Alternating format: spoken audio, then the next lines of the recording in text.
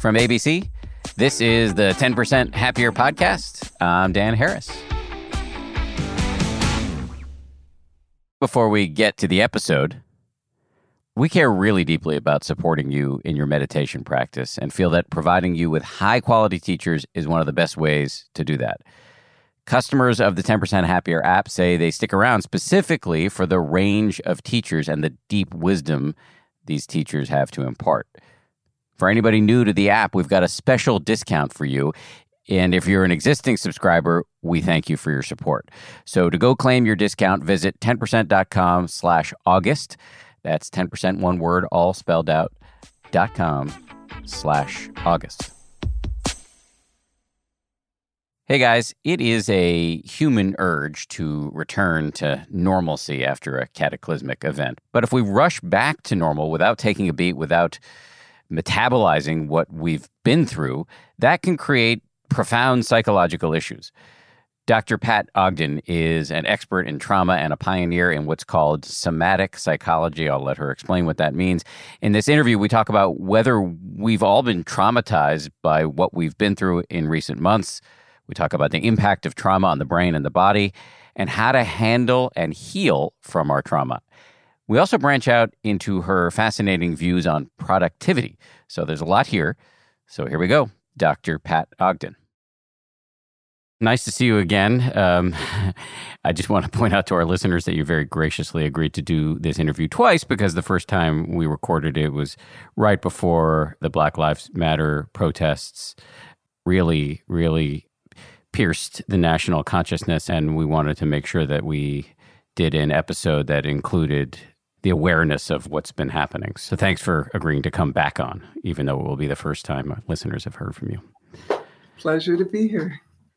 Let's start with hopefully useful definition, because trauma is a word that gets used quite a bit. Mm-hmm. But I'm not sure that I could actually define it. So how do you define trauma? I define trauma in terms of the response in the body and the physiology.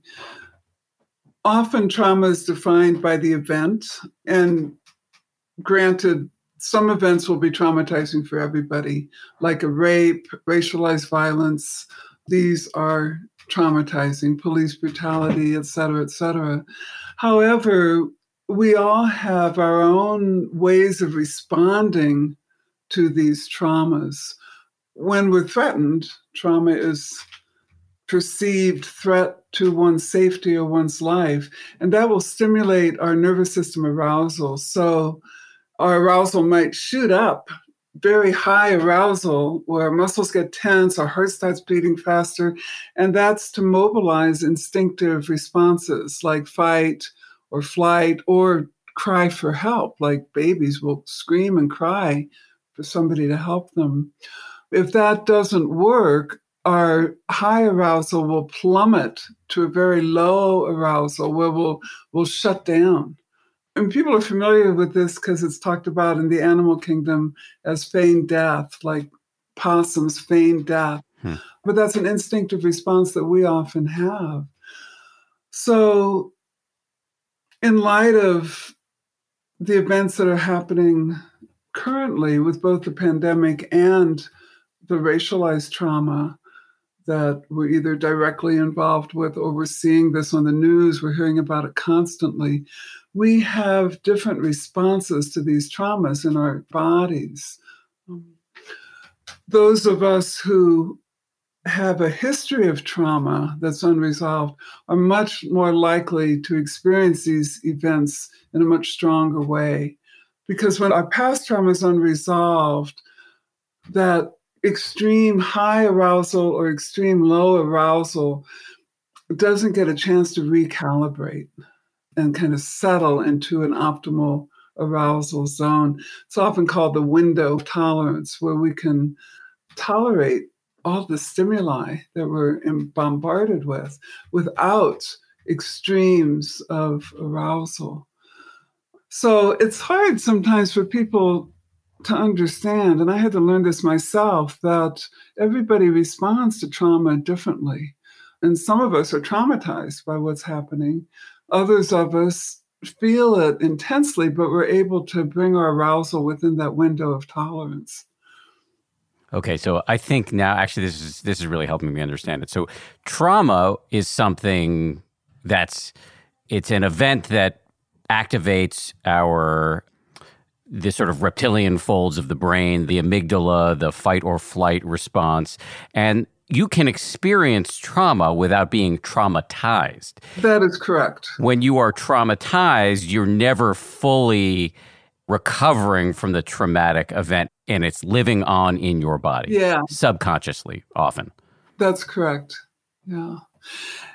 And, some of the things that are really challenging about this in terms of the Black Lives Matter movement and the recent killings of George Floyd, Ahmaud Arbery, Breonna Taylor, and all the others, is that for BIPOC, Black, Indigenous People of Color, the trauma continues. It's ongoing. As a white person, it doesn't continue for me. I don't have to worry about walking down the street and being stopped or brutalized by the police. For example, that's a really obvious example. I don't have to fear for my white children. So for BIPOC, it's never ending. And I think that's something that is really challenging to work with when we have an ongoing situation of systemic oppression where people are continually re-traumatized. I want to dive pretty deeply into the impact of trauma on marginalized communities because I know you're working intensively on this and writing a lot about it. But let's just stay on a sort of general level for a second. Can you talk about how trauma operates in the brain? In the brain? Yes, and in the body. Okay. Yeah, because the way I think of it is that, we have this cortex that's our thinking brain, and we can think things through, we can decide how to act.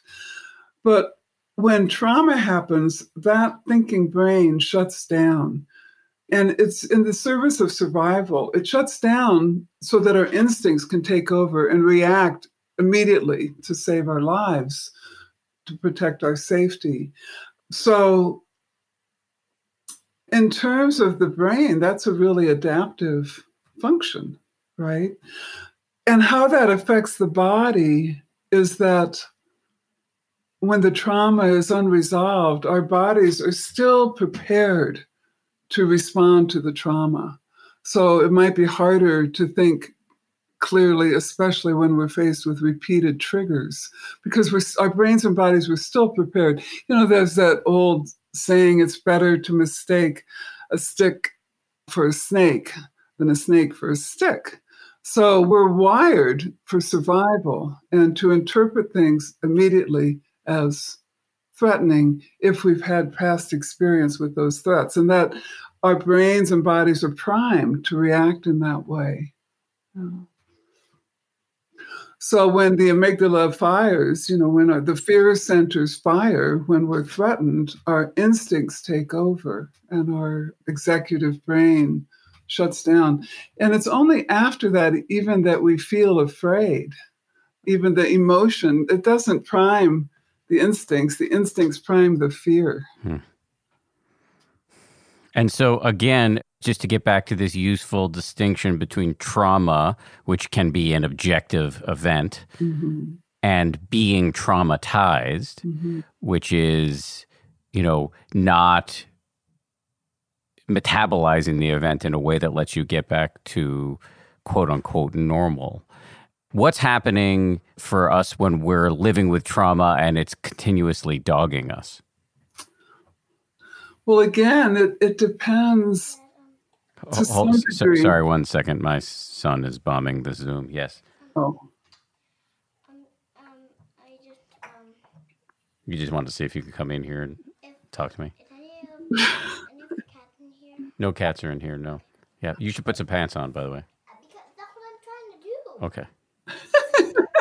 Okay. Can you close the door for me? No, that door. That door. That one, when you leave. Love you. Put some pants on. Okay. That was a welcome distraction. How old is he? He's 5, and he only comes in, I'm telling you, he only comes into this room, my office, when I'm doing a podcast. He has like a sixth sense. He wants your undivided attention. And he's wearing a great ensemble of sweatshirt and nothing else.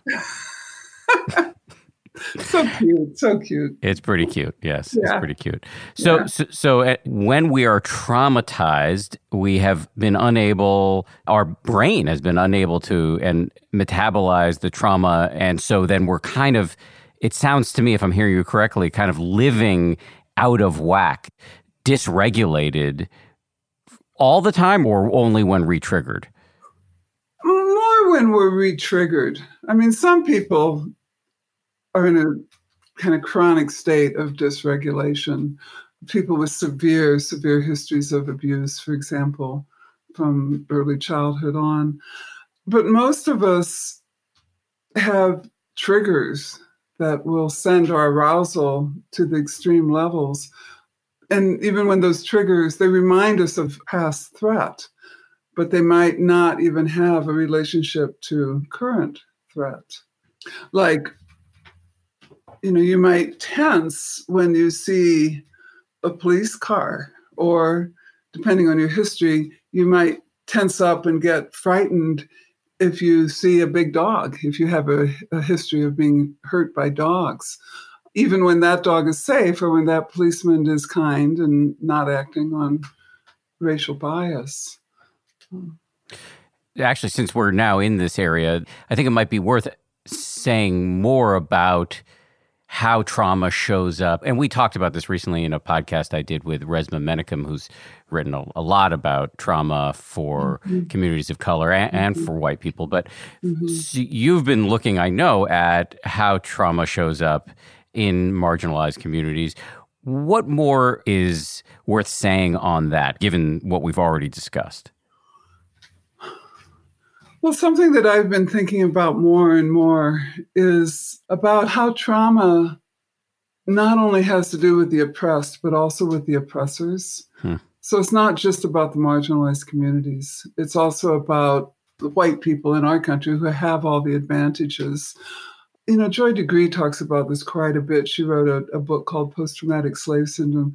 She talks about the cognitive dissonance that oppressors form in order to justify treatment of people, in order to maintain their own privilege or to exploit them. I mean, the worst case of that, of course, is slavery. And our history of slavery, we had 13 presidents who were slave owners and justified it by demeaning Black people. Like Thomas Jefferson would say, well, Black people don't need as much sleep. So that would justify working slaves from, morn dawn to dusk, as they said. And that's cognitive dissonance, because that does not fit with human values. In those days, our country was founded by Christians and Christian values. But the exploitation and the Holocaust with the American Indians, so we could have the land, and then, of course, our history of slavery, that lives not only in those marginalized communities, but the trauma of those decisions made by our ancestors and the perpetration by them lives in us as well as white people. And I've been thinking of this phrase, we either face it or we erase it. And we've erased our history. I didn't learn anything about the way women or African Americans or the Native Americans were treated in my schooling. I learned about this great country that was founded on freedom and justice for all and the pursuit of happiness, never realizing as a child that that was only meant for white, wealthy men. So I think we carry that dissonance in ourselves. And I think there's guilt and shame associated with that transgenerational transmission of trauma to us as white people, as well as to other groups. And I think that we're at a real turning point as a country. to find out if we can actually face this history and really live what our Constitution says, I think it's very easy to assume that it's marginalized people only who are traumatized, or marginalized people only who carry the trauma. But I don't believe that's true. There's a lot of research with veterans now that's coming up around moral injury, where veterans had to perform acts that went against their moral code.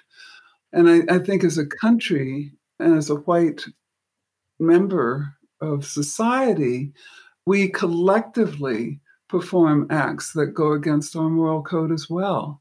I mean, right now, I see it in the few thousands of children torn from their parents at the border and held in horrible, horrible conditions. So as citizens in healing trauma, I think we have to face that as a nation. It's just not at all a matter of something that affects marginalized communities. I want to talk a lot about the healing part of this, but just to reflect back what you just said about the impact on white people in this culture, you talked about how there was this systematized dehumanization of Black people to justify slavery. And you can see that showing up today in the disproportionate amount of violence directed at Black people by the police, even through the studies of the lowered likelihood of Black people getting pain meds from doctors, including Black doctors. Exactly. So it's still with us today. But this, while obviously wretched and worse for Black people, is not leaving the whites unscathed because, as I've heard it argued, white people, in order to survive in this system, have had to cut themselves off from their emotions in key ways, because if we didn't, it would be intolerable. Yes, I think that's true. And in some ways, I think it's even more than cutting ourselves off from our emotions. We find ways to justify it. You hear these comments, well, they can pull themselves up by the bootstraps. That's impossible. It's like running a race where you're miles behind the people who have the advantage. We hear these comments and the way we've weaponized threat. It's starting to change now, because I think it's coming to consciousness that a white person can't just call the cops anymore, hopefully, and say, this Black person is threatening me, and have the police automatically believe the white person. I think with the awareness that's coming now, it's starting to shift.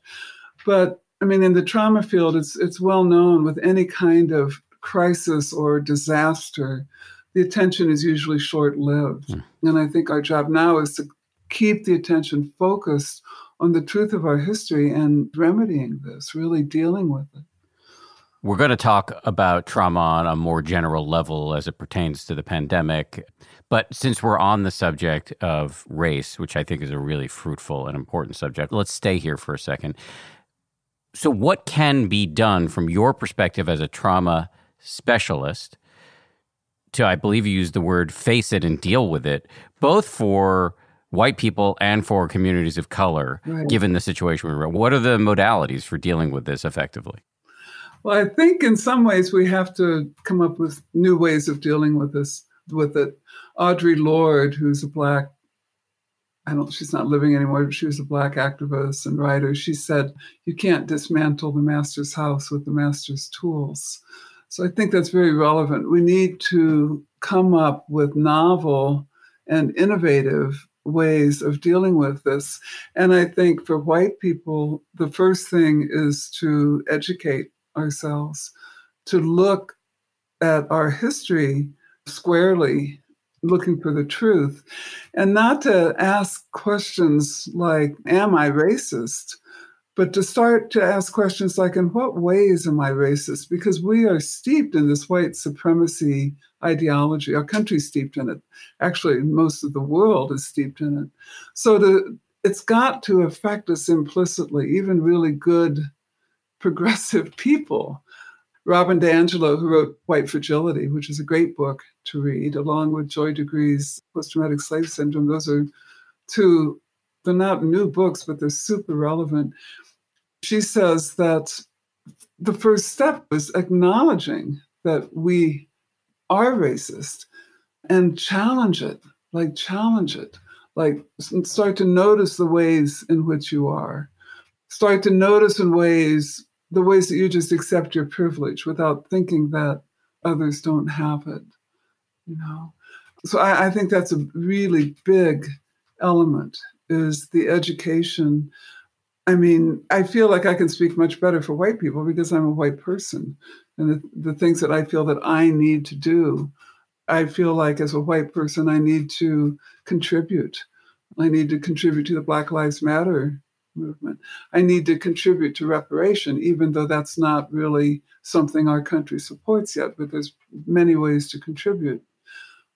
Like we gave the Japanese people that we interned in World War II, they got financial reparation for that. That was 4 years of internment. What about the hundreds of years of slavery and the legacy of that? How can we bring BIPOC up to the economic wealth that we share as white people, for example? These are questions that I ask myself. I think it's important to engage in conversations, to join groups on white privilege, to start interacting with mixed groups and start asking questions and listening and really hearing the responses, and to start to notice the racialized depiction in the news. I was struck by, this was still a while ago, but it goes on, like pictures from Hurricane Katrina where there was a white person that had groceries and they were depicted as having gotten them at a store. There was a picture of a Black person with groceries and they were depicted as looting. These stereotypes are so pervasive. Yeah, my colleague at ABC News, Steve Osensami, is one of the correspondents. He did a piece for Nightline along with my friend Jasmine, who produced it.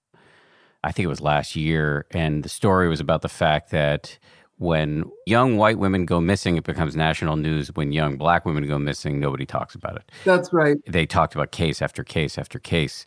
That's right. It's quite compelling. I want to make a comment and then ask a question. The comment is just about, for some people, the invocation that you just did of Robin DiAngelo's work might be slightly triggering. I have not read the book, but there is quite a bit of controversy around that book right now. So I don't have a point of view. I just want to point out that there is, I think, thoughtful controversy around that book. And so just want to say that. The question is, all those things you listed in terms of white people dealing with the history of racism in this country, does that have anything to do with your work as a trauma specialist, or is that just sort of basic sort of mental hygiene, good citizenship for white people right now? Well, I think it's both. I think as a therapist, it's definitely part of my job to understand racialized trauma, no matter what my clientele population is, no matter if I want to be a spokesperson for social justice and for remedying the systemic oppression in our society, I feel like I need to live it, not just apply it if I have a Black client or a Native American client or an LGBTQ client. It has to be a part of the fabric of my life. So it's very much an element of my practice. And I think to confront racism wherever we see it is, even with our clients, is really important. Like a colleague of mine talked to me recently, this is in my new book, actually, this example, about a white Iraq veteran who had committed some crimes and was imprisoned. And he was with many Black inmates. And he was talking about the Black inmates in very, very, very derogatory terms. And we talked about how she could challenge that in a way that would not shame him for it, because he's got this systemic white supremacy attitude that is so much a part of our culture, but to help him to address it. And I think the thing that I have found most helpful is just to talk about my own experience, to talk about how I learned about race, how I learned about Native Americans, how I didn't see color. And it's very interesting because I I marched in the civil rights movements in the 60s and 70s. And at that time, we were at a different stage of development. And I worked in all Black communities, and I taught at a first integrated school with white and Black kids. And the message that we got was, don't see color, treat everybody equally, don't see color. Because at that stage of development, all those years ago, we didn't realize we were going from, Jim Crow and segregation and all of that to don't see color, everybody's equal. And now we have made some progress, and that now we are acknowledging that BIPOC people have a different experience, and we do see color, and it's really important to see those differences. You brought up shame, which I think is useful. Shame is not useful. Bringing up the subject is useful. Shame, at least for me, as I experience shame, feels like trauma.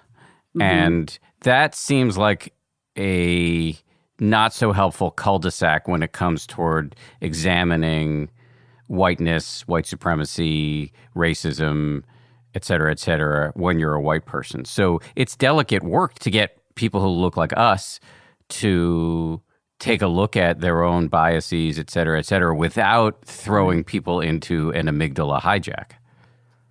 I think that's right.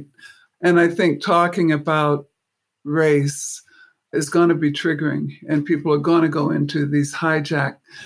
But also the shame is why we've stayed away from it.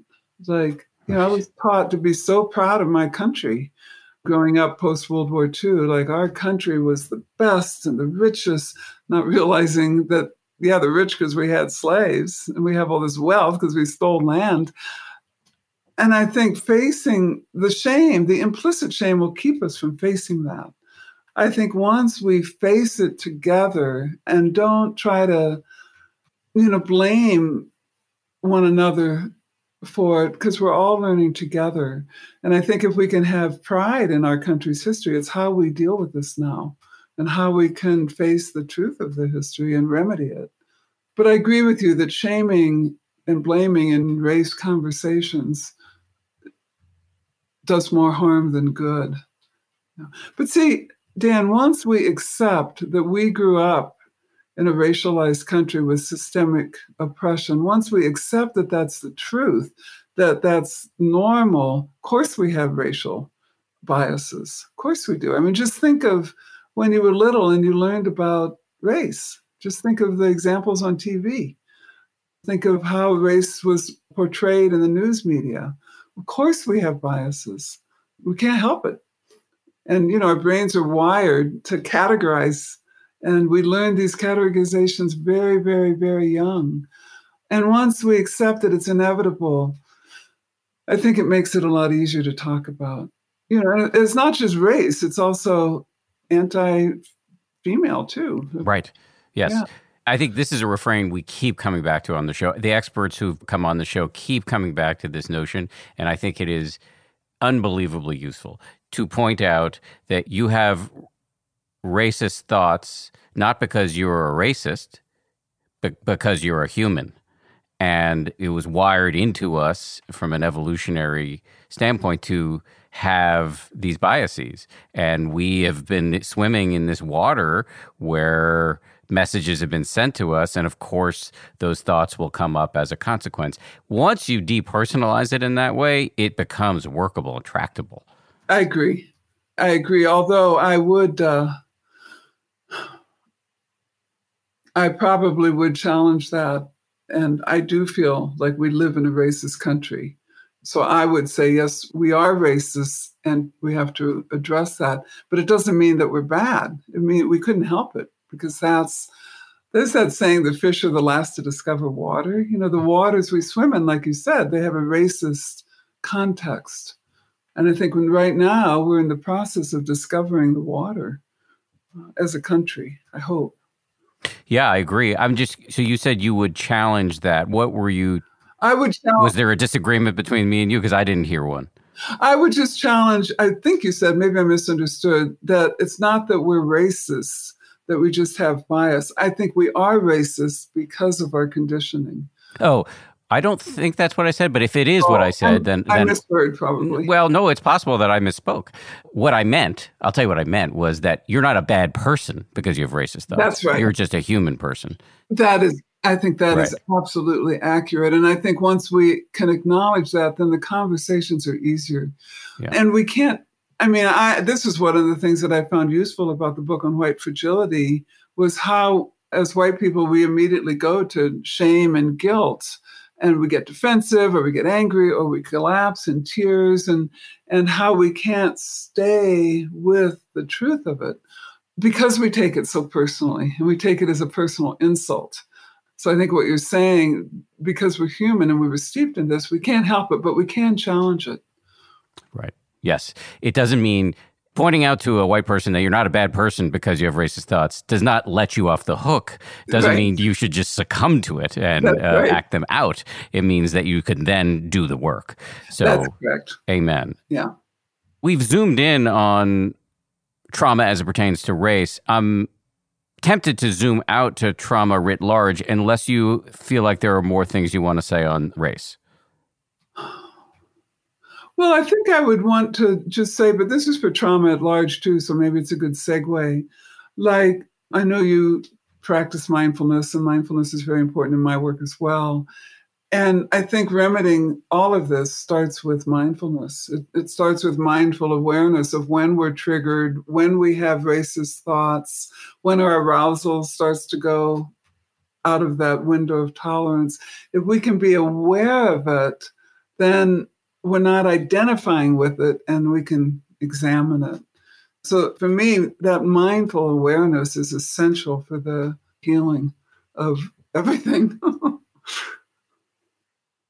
Much more of my conversation with Dr. Pat Ogden right after this. You mentioned the window of tolerance earlier in the episode, but it might be worth you saying a little bit more about what the window of tolerance is, and then us re-invoking mindfulness in terms of how we can use mindfulness to tell whether we're out of the window. Yeah.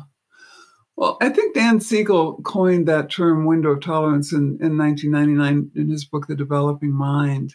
I had, before that, in working with trauma, I had drawn a graph with two parallel lines like this. And I called the area of your arousal between those lines kind of an optimal arousal zone. And if you're within that window, you can think clearly, you can respond thoughtfully rather than reactively. You can respond adaptively, rather than impulsively. But when we're triggered, whether we're being challenged by that we're racist or whether we're being threatened by the police or whomever, or whether we're threatened by the pandemic, our arousal starts to exceed that window. It'll either go up into hyperarousal and heart rate beating fast and anxiety and panic, or it'll drop down to collapse and immobility and feeling like you just can't do anything. In those two extremes of arousal, we can't think or respond thoughtfully because our brains aren't thinking. We're not thinking that clearly. So if we're not aware, arousal starts to go up. And if we can be mindful and be aware of those signals, we can do something to regulate it more quickly. For me, because trauma is so body, it affects your body first and foremost, right? That for me as a body psychotherapist, physical action, like if I feel my arousal going up, I can place my hands on my chest. And that often calms me. Or if I feel myself collapsing, I can lengthen my spine. I can do things with my body. I can contain myself with a self-hug. I can feel my feet on the ground to be grounded so my arousal's not all extreme. But the mindfulness comes in if you don't notice that your arousal is going up, you can't regulate it. And then when it gets to a certain point, it's much harder to regulate, and then because your arousal is up, you're perceiving things as threatening or unsafe because your arousal's gone up. Yeah. So this sounds like the application of mindfulness, self-awareness, to when you've gone in and out of the window of tolerance. That just sounds to me, thus far at least, to the untrained ear, me, like the basic application of mindfulness to powerful emotions that we've talked about on the show many times. But I want you to correct me where I've inevitably gone wrong here, and also to help me clarify. So if I'm in a traumatic situation, I'm being assaulted, I've been in a car crash, I'm covering a war and somebody's shooting at me, I just got a note saying I have COVID, whatever. Can we regulate in those emergencies? Is regulation even on the menu? I would say that it's even more important in those emergencies. And the reason is this: there are powerful emotions of like anger and grief and, sadness, etc. Really powerful emotions that sure we can be mindful of. But the emotions connected with trauma are designed to mobilize these instinctive defenses. Think of the rage that a person might feel. Say a Black person might feel rage being stopped by the police for no reason. And it is essential to regulate then, because if not, your subcortical brain will take over. And you could be in danger. You could be in danger. You could lose your life, as we've seen.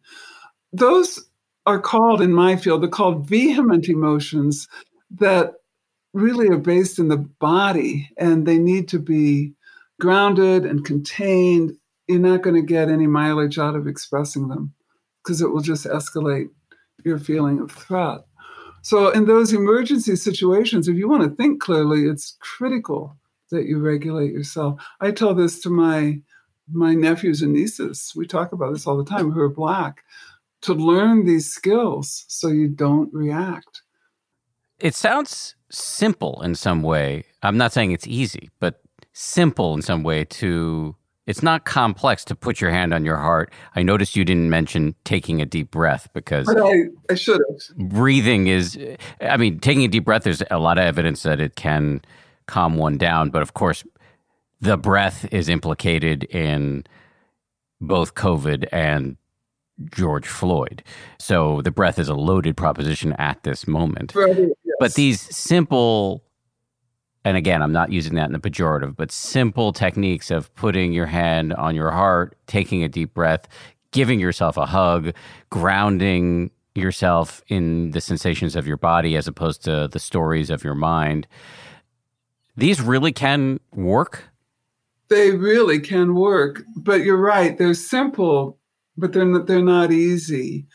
They're not easy for different reasons. Every person has to find what works for them. It's not a one size fits all. And, when you mention the breath, for example, if you're a traumatized person with a super tight diaphragm, trying to take a deep breath is just frustrating.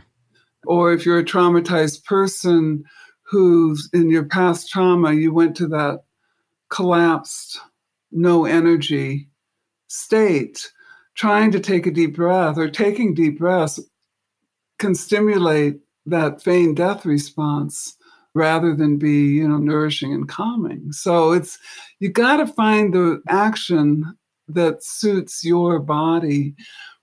The reason it works is because trauma, first and foremost, affects the body. And thinking your way out of it is just not as efficient. But in terms of the thoughts, this is also where mindfulness comes in. For it to work, you've got to let the thoughts go. And you've got to refocus all your mindful attention on whatever your body, your somatic resource is, whether it's hands on the heart, hugging yourself, lengthening your spine, taking a breath, feeling your legs, pressing your feet into the floor, whatever works for you, you've got to focus your attention on that. Because see, if I place my hands on my heart, but I'm still thinking, I'm not safe, this guy's after me, it's not gonna, so I have to let that thought go. Focus on my hands, on my heart, feel the touch. and let that somatic resource affect my nervous system. I taught at Naropa, a Buddhist college, for 25, maybe more years. And we talked often about disciplining the mind. I'm sure you've probably heard that expression, that we want to discipline our minds to focus on what is going to help us at that time. So we're now living in, to put it mildly, tumultuous times. We've got several mutually reinforcing dumpster fires going on with a pandemic, economic deep freeze, racial justice protests over manifestly awful racial injustice. We've got an election coming up on top of all of that here in the United States. So it's a stressful time. Is there such a thing as a collective trauma, and are we in one right now? And then follow-on question to that, if that's true, if this is a collective trauma, will some percentage of us be traumatized? I would say the answer to both of those questions are yes. We are in a collective trauma that goes beyond the United States because of the pandemic. And some of us will be traumatized. These traumas, all that you mentioned, they're not isolated. I don't think of them as isolated because the pandemic, as we know, is affecting low socioeconomic groups, people of color, Latinx, much more strongly. I think, they're 3 times as more likely to get COVID and twice as more likely to die. I think I'm terrible with numbers, but I think those are the statistics.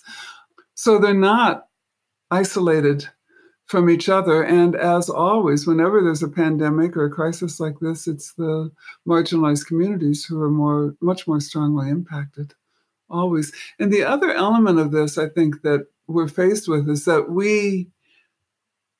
to deal with this demands that we work together.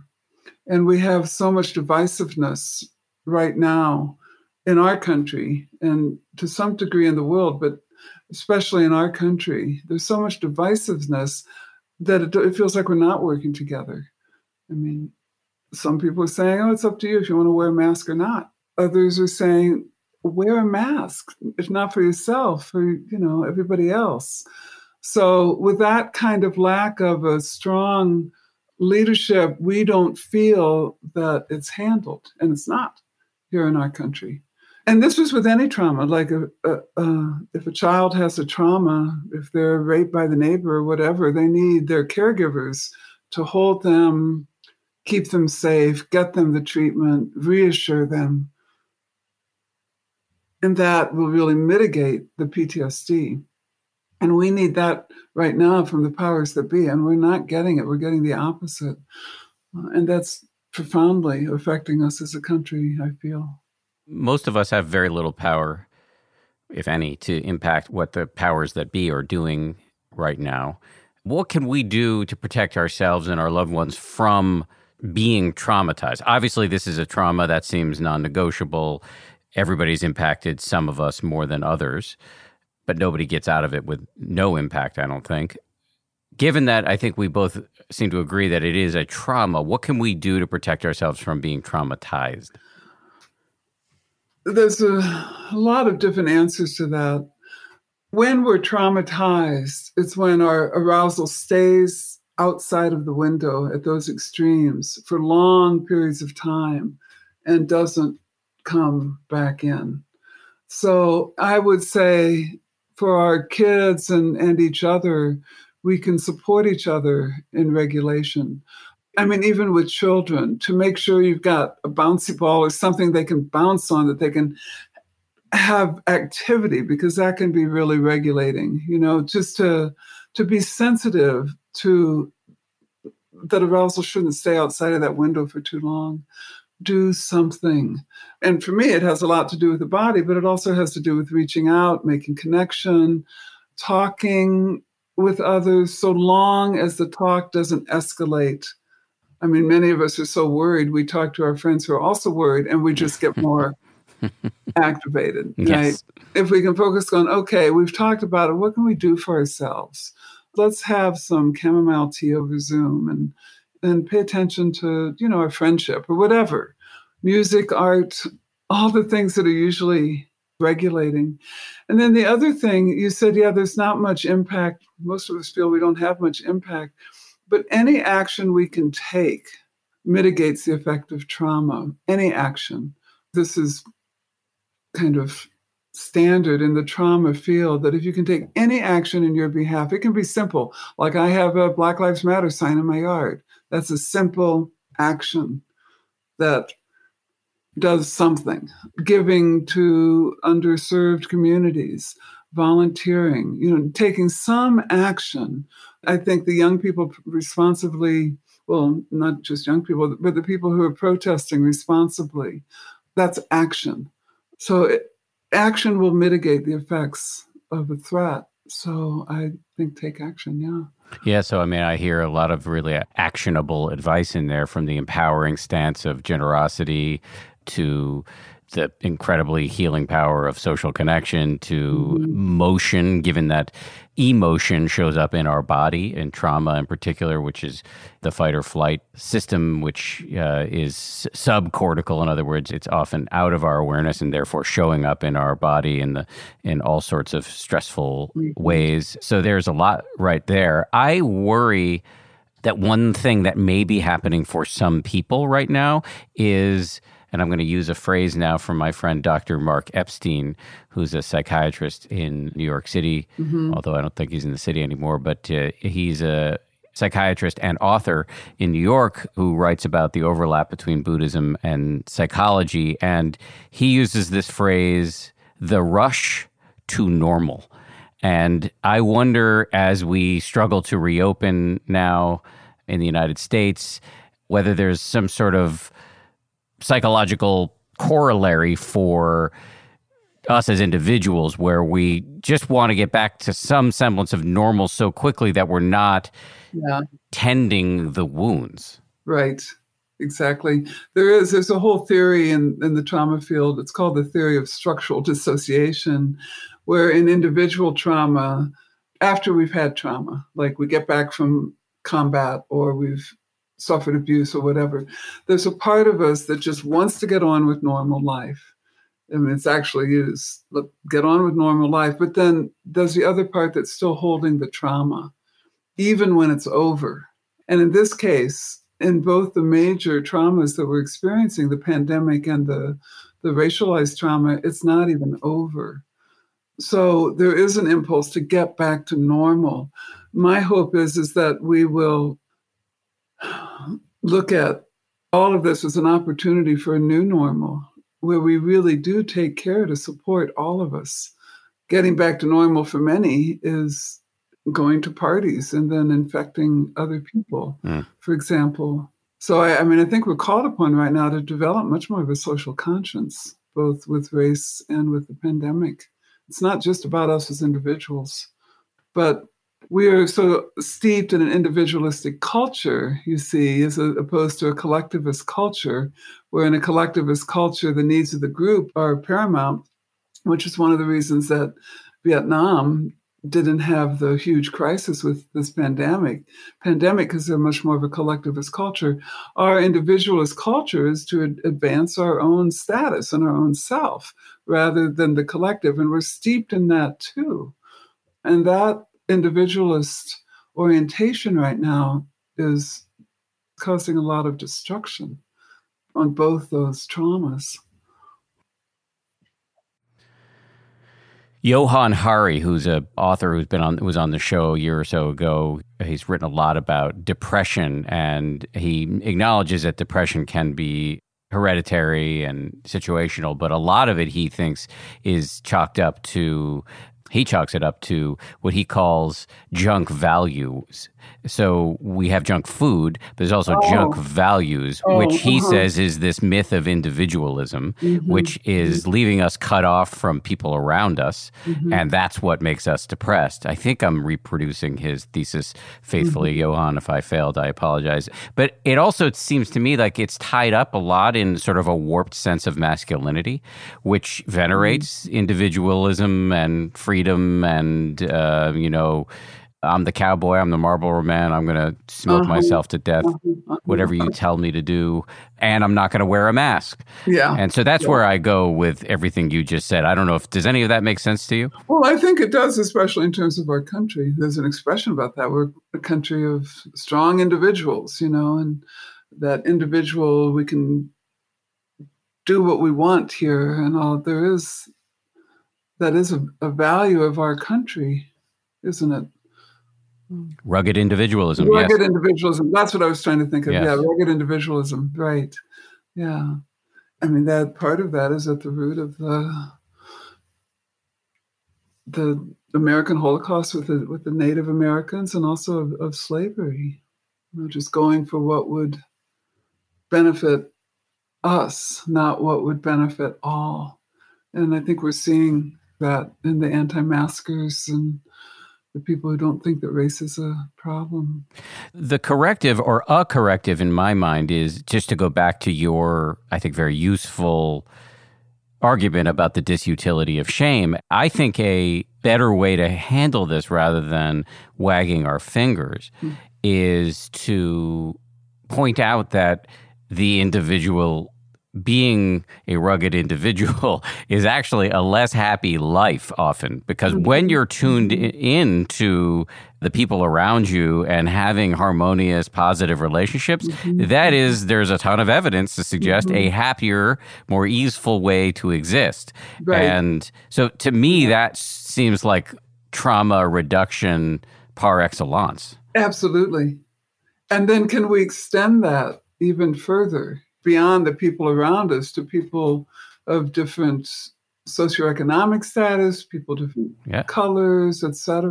Yes. Can we take responsibility for each other? It makes me think of it in the 70s. I worked as a counselor at the women's prison in Nashville, Tennessee, and there was a theorist in criminology who thought that criminals should be the responsibility of their community. They should not be shut away because they were created in context in the community, and the community needs to take responsibility for them. I was That's interesting. 20-something, and I really saw the value of that. And I think that's happening now. We need to take responsibility for those around us who are at risk or suffering or not experiencing the benefits that we have.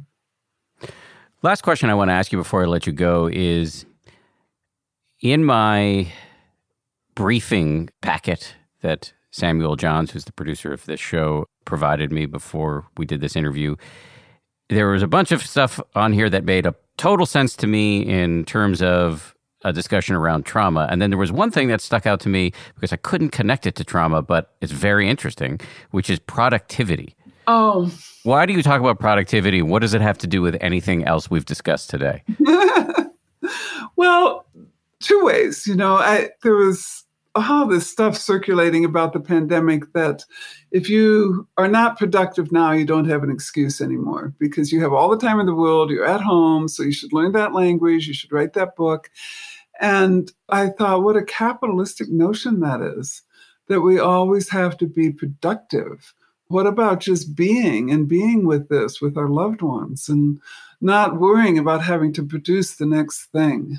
That's one part. And then the other is, look at what productivity, it gave us all this wealth on the backs of slaves, on the backs of these people that we abused and tortured and killed and stole land from. And so is that where productivity is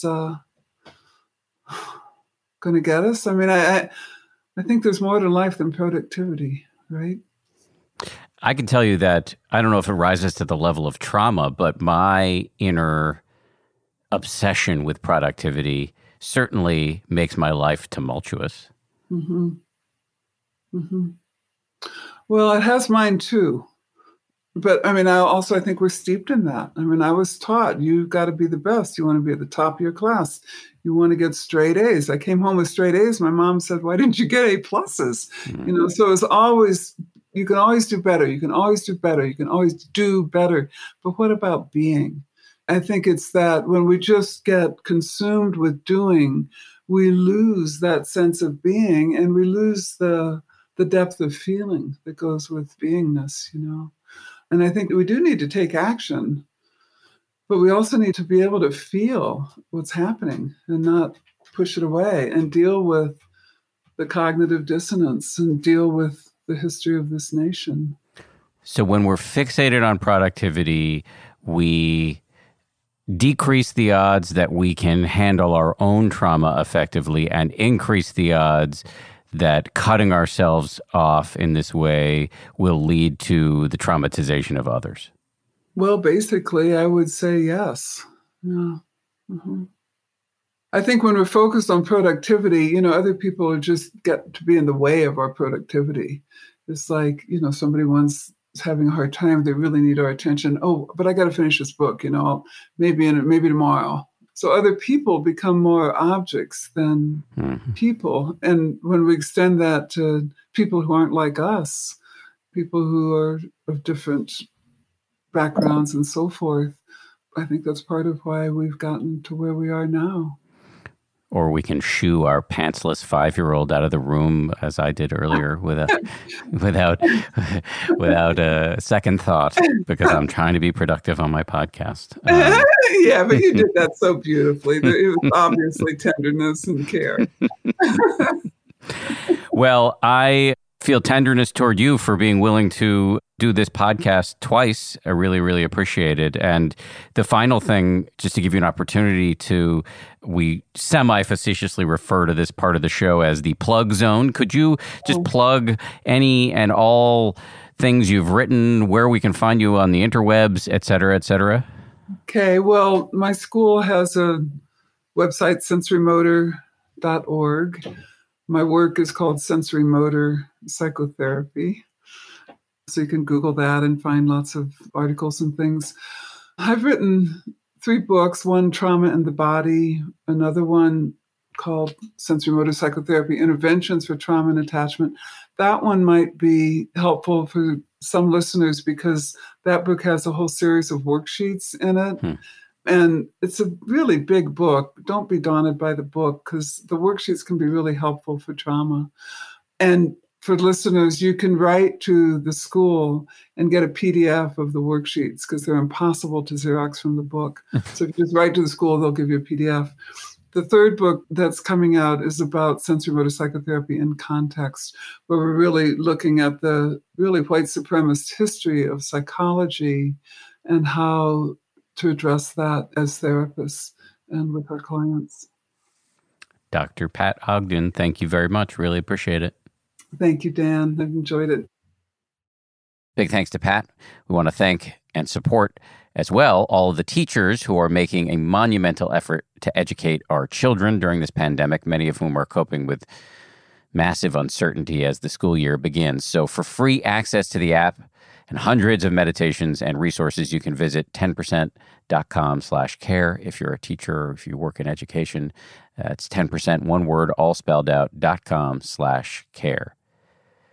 Finally, I want to thank everybody who worked so hard to put the show together. Samuel Johns is our senior producer. Marissa Schneiderman is our producer. Our sound designers, Matt Boynton and Anya Sheshik of Ultraviolet Audio. Maria Wortel is our production coordinator. We get a lot of insight and guidance from TPH colleagues such as Jen Poyant, Nate Toby, Ben Rubin, Liz Levin. And finally, as always, big thank you to my guys at ABC News, Ryan Kessler and Josh Cohan. We'll see you all on Wednesday with a freshie.